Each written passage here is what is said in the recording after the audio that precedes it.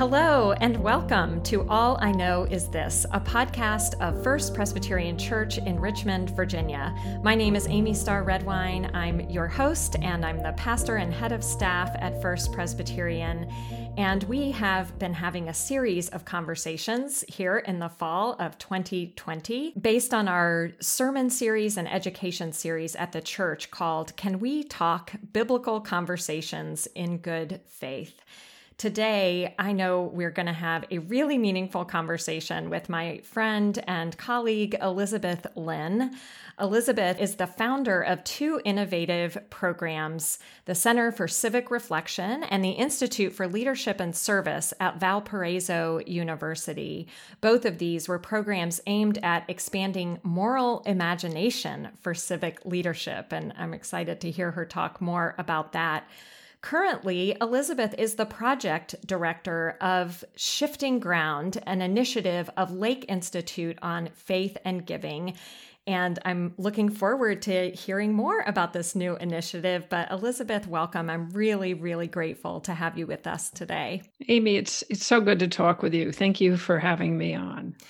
So I would love to hear about the work you've done and especially this current project that you're working on. Maybe just start by telling us a little bit about your work. The two programs you mentioned, the Center for Civic Reflection and Institute for Leadership and Service, both of those I led out of the state of Indiana, which is in the Middle West. And in both cases, I was focusing on how to help people see the real possibilities in our common life and engage in their giving and serving for the long term, out of a sense of hope and possibility.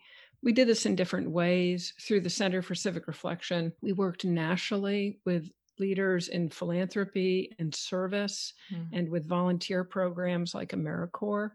And we helped those engaged in service and giving enter into conversation about the questions that their experiences were raising for them, the values they brought to it, the deeper experience of civic engagement. And we did that through reading short texts and talking about them. It's still an active program. It's now in Maryland at Salisbury University. It's a very helpful way, I think, to engage in conversation. So we might come back to that later. The Institute for Leadership and Service focused on students in Valparaiso University and helping them connect their experiences of service with what they were studying and their conceptions of success or vocation in life in order to have a more integrated approach to their values and their action and their work in the world. And we did that through courses and speakers, many different things.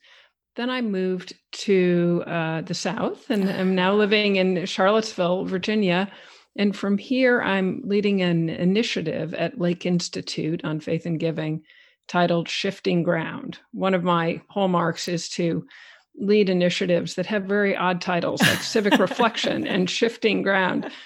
But Shifting Ground is focused on the shifting ground of faith and giving in our society, the deep changes going on, and is an effort to help religious leaders, philanthropic leaders, community leaders look at, think about, and talk together about how the ground is shifting in the ways that we engage in faith and giving, in the hopes that those conversations will lead to new imagination and strategic action for a flourishing future for congregations and communities. I am so grateful that you are doing that work. And I actually think Shifting Ground makes a lot of sense to me, especially I've been in the church for long enough that we can see that these patterns are changing in terms of how people view the church and giving to the church relative to other philanthropic giving that they may feel called to do in their lives. So it makes me feel better to know that you and other smart people are trying to tease out some of what's really going on here and helping provide a church like First Presbyterian and a pastoral leader like me with some information and resources that can help us navigate this changing environment. And I'm curious what in all of those projects and initiatives that you've been involved in, I do hear this common thread of engaging people in meaningful conversations about challenging topics, which is exactly what we're trying to get at and why I wanted to talk with you today. So I'd love to hear from you what you have learned over the years that you've done this work about how to help people have these kinds of challenging conversations. I think that we started all these projects, including the most recent, from the perspective that people are asking questions about their lives. They may not be asking them out loud. They may not have articulated them, but there are underlying questions in our experiences of our communities, of our congregations, our faith, our families, and ourselves that we struggle to find ways to talk about. And so much of the conversation around giving and serving has been oriented to trying to give people answers rather than to help them articulate their questions and trust them to be the generous, life-giving people that they were meant to be, that God wants us to be. So how do we create the space for people to really talk at a deeper level about their giving and their serving and their hope for their community? There's so much focus just in work on civic engagement. Let's just step outside the congregation right now, but on getting people to give and serve. So young people are called into service to spruce up their resumes, to get into college, to be good. But those experiences of service are really worthy of attention, reflection. They open us up to the question of what kind of a world we want and what kind of a person we want to be. So how do we have those conversations? I start from the perspective that people have that desire to think and talk more deeply, and they need help. And then with the thought that giving a group of people something to focus on and talk about that is complex and that exceeds any one person's understanding creates space for us to have different views on what a good gift is, or what it means to serve, or what kind of community we want. So that's why we've used literature, because, if you read a good story and talk about it with someone or see a really good film, you're not going to see it exactly the same way. And in fact, Scripture is a model of this. Scripture is infinitely complex and invites us into reflection and thinking about what it says to us. It doesn't speak in the same way to everybody. But how do we have those conversations? So that's been the core commitment of the Center for Civic Reflection, and now Shifting Ground, is to trust that people want to have these conversations, give them complex things to think about and look at, and give them an opportunity to start talking. One of the things we give folks is data. It can be helpful to look outside your own budget sheet, your own bottom line, and realize that the ways people are giving in our society are changing. It's not just your own congregation or organization. And to see that larger landscape is really important. What I think is so valuable about what you just described in terms of helping people have conversations about these deep and complicated topics, and even sort of feelings and motivations and values, kind of having those conversations around a shared experience of literature. In the church, we so often use Scripture to do that. But I think also one thing I've learned from you and the Reverend Mark Ramsey, Executive Director of Macedonian Ministries and the Ministry Collaborative, who was interviewed in our season 1, these wonderful, not sure exactly what I would call that, but sort of guides for church boards. In our church, we call it a session.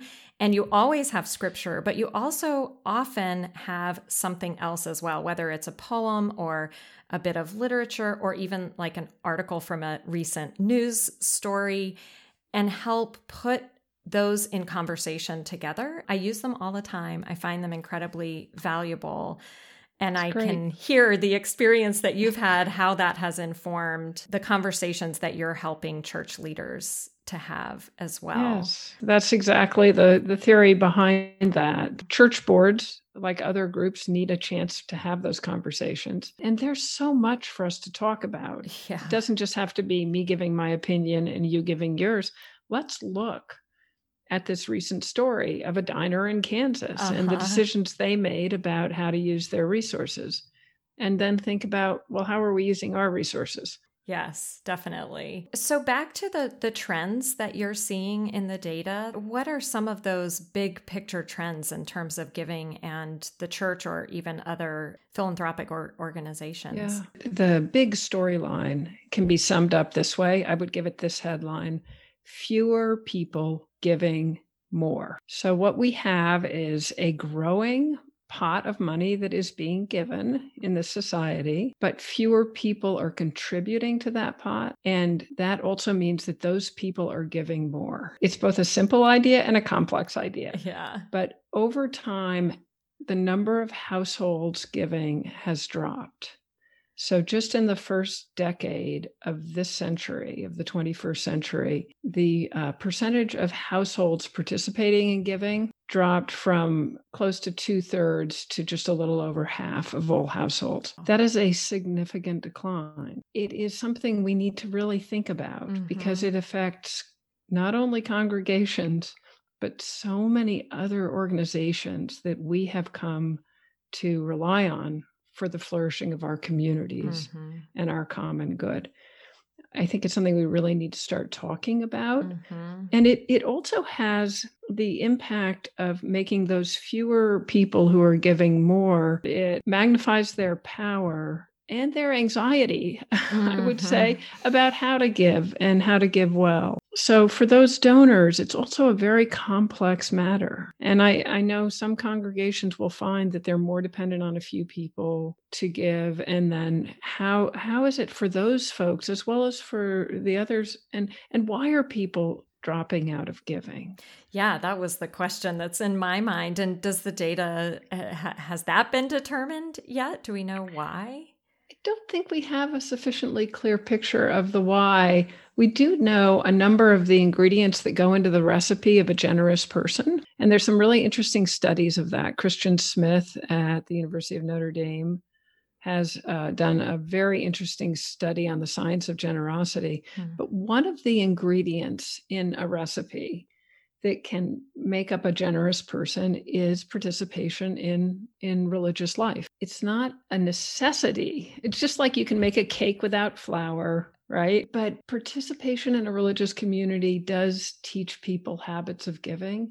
And so if we have a situation societally where fewer people are participating in religious life regularly, I think there's a likelihood that that's tied to people not learning habits and joys of giving in the same way. And that's something we need to think about, and not just for our own congregations, because that can be a sort of vicious circle. Fewer people participate and then fewer people give, but for our communities as a whole, it should be a conversation that religious leaders engage more broadly. It strikes me that one of the things that I would like to think that religious organizations provide for people, and I would say this isn't just Christian, but sort of any kind of religious organization, is to help us constantly make the shift from me to we. We are also right up in the last week before the election. And then I think people will be listening to this the day after the election. But, I've been hearing a lot of interviews on the news of individual voters and kind of being asked, well, why are you voting this way or that way? And I've just been struck by how many of the answers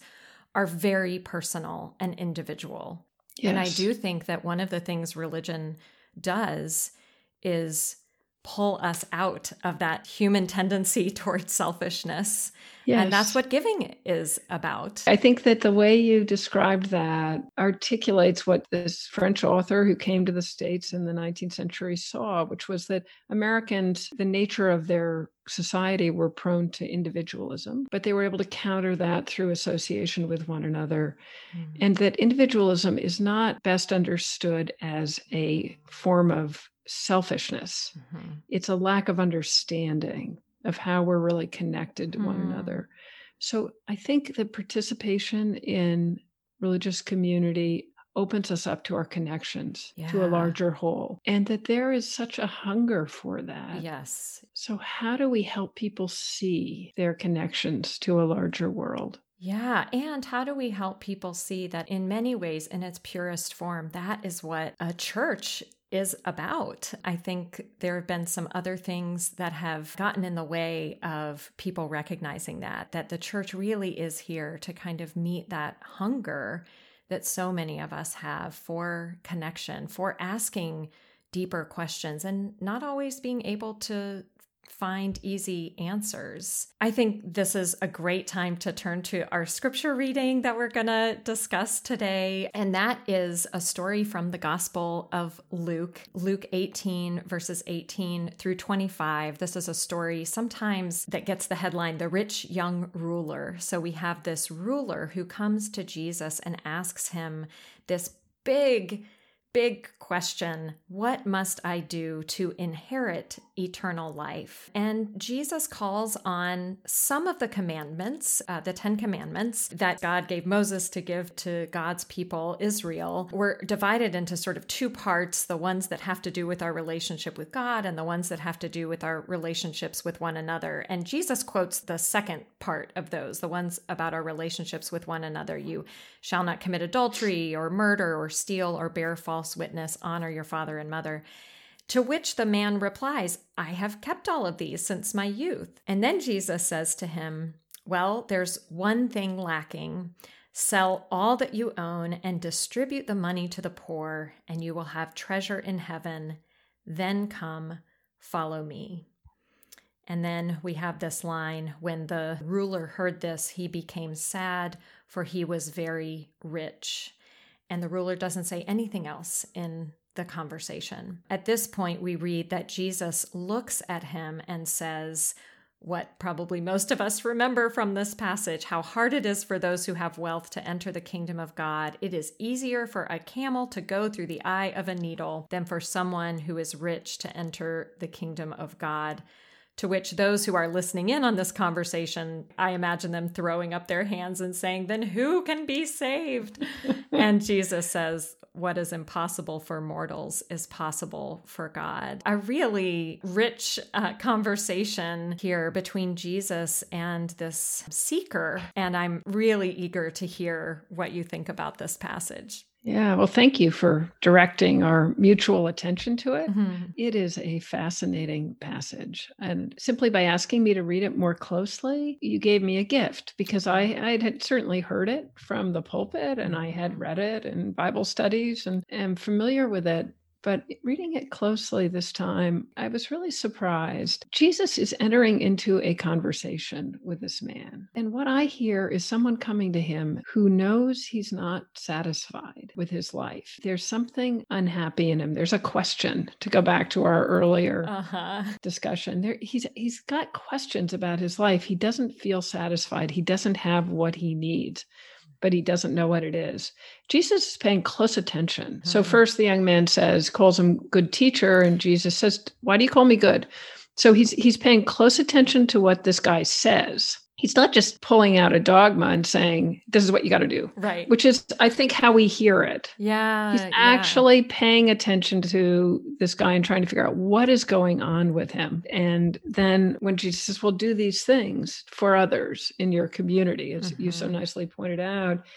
And the ruler replies, I've kept all these since my youth. When Jesus heard this, he said to him, there's still something else to do. It wasn't the first thing he went to. He heard something in him. He heard this person asking a deeper question about how to live a good life, that he wasn't satisfied simply with the commandments, that there was something more. He saw that his wealth was burdening him. That's how I understand it, that this is an act of deep attention to somebody who is asking questions and an effort to try to help them open up their mind. Mm-hmm. And then when the young man becomes, in this case, he's the ruler. I guess in other gospels, he's identified as young, but right. Here he's just identified as a rich ruler. When this ruler becomes sad, Jesus looks at him and observes, essentially. That is so incredibly hard for someone with wealth to enter the kingdom of heaven. That is such a poignant statement. How does our wealth keep us from really moving toward God, toward the kingdom of God and the kingdom of heaven, toward the beloved community?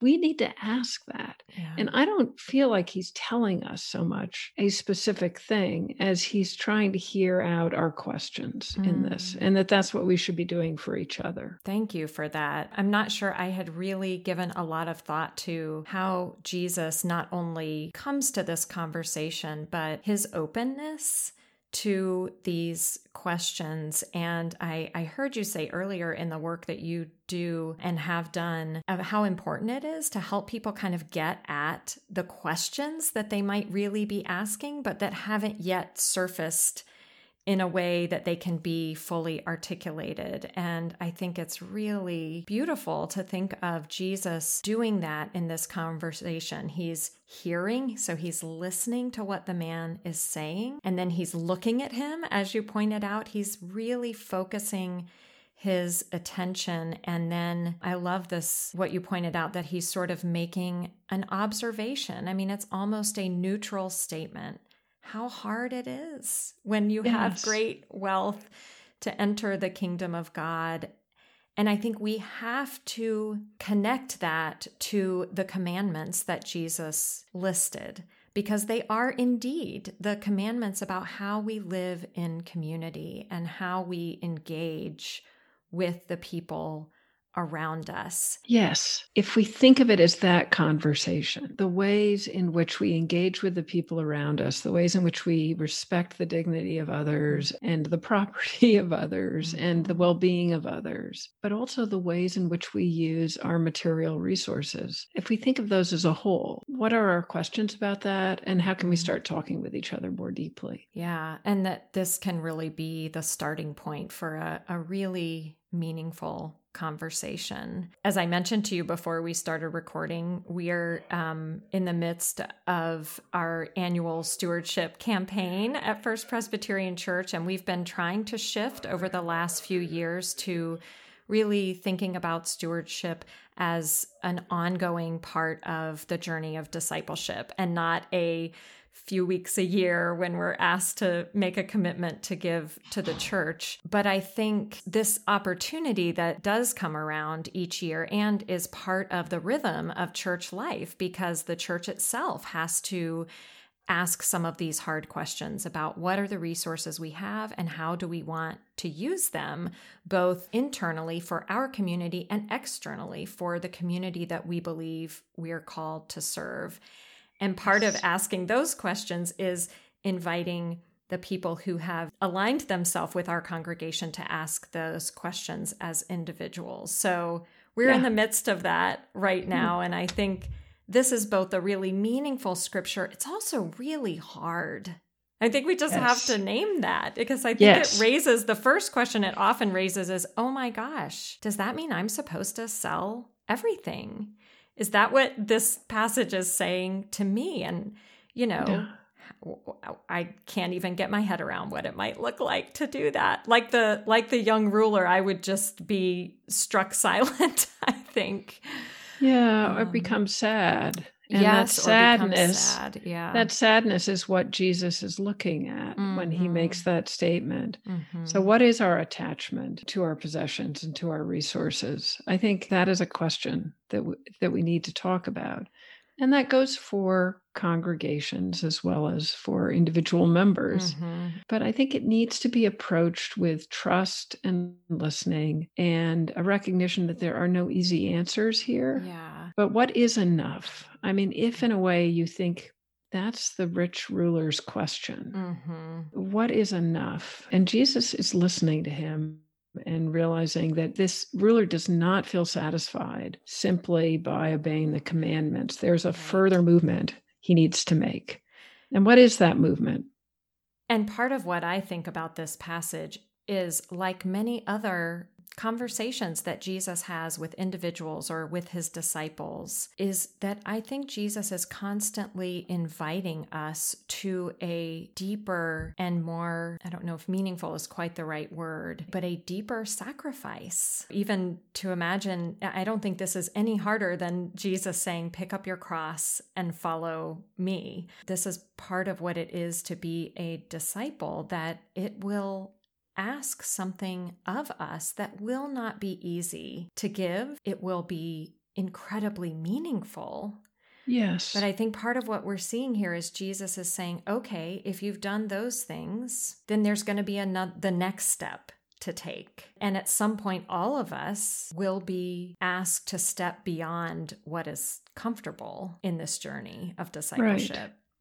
But we're not alone in doing that. We need to be attentive to the questions that we're asking. Mm-hmm. So I think if I were talking about this passage, I would say, what is the question that is gnawing at the soul of this rich ruler that makes him still not satisfied and ultimately makes him then sad? Don't you sometimes get an answer to a question that the answer makes you sad because maybe that is what you knew you needed to do, right, and you didn't want to do it. Yeah, you were really hoping that wasn't going to be the answer. Yes. Yeah. That's a great thing to point out. I'm sure we've all had that experience. Yes. Yeah, and there is a sadness to that. Well, and I'm grateful that Jesus also offers, and I'm so interested that it's both this very intimate conversation between Jesus and the rich ruler. Yes. But there's a community that is watching and listening to the questions and to Jesus' answers. And their response, I don't know if it's sad, but I hear a lot of concern and anxiety in their question, who can be saved? I think what they recognize is, oh my gosh, Jesus is asking a lot of this man and probably of me too. And then we get this, what I see as a sort of pastoral and hopeful reminder that it's not all about what we do, but God's capacity to move and work within us and among us. Yes. Yeah. What an expression of faith. Mm-hmm. Yeah. All things are possible with God. Well, Elizabeth, I can't thank you enough. What a joy it is to be in conversation with you. And I am so grateful for the work that you do and for the ways that you make it available to people like me and churches like ours. I know we'll continue to benefit from it. And I'm glad that I know that you and I will continue to have really wonderful conversations. Thank you so much, Amy. I'm so respectful of your leadership and your congregation and the questions you're asking about how we have difficult conversations. I think we have to go forward with trust in one another that we can do this even in the time we're in. Yes, absolutely. And what isn't possible for us is possible for God. Amen. Oh, well, I want to thank all of our listeners who have joined us throughout this series, and so grateful for you all being here. You can find out all kinds of things about what's happening at the church on our website, fpcrichmond.org. And Elizabeth, we'd love to put any information about some of the programs that you've talked about. We can put those in our show notes for people to explore a little bit further. And in the meantime, thank you all for listening.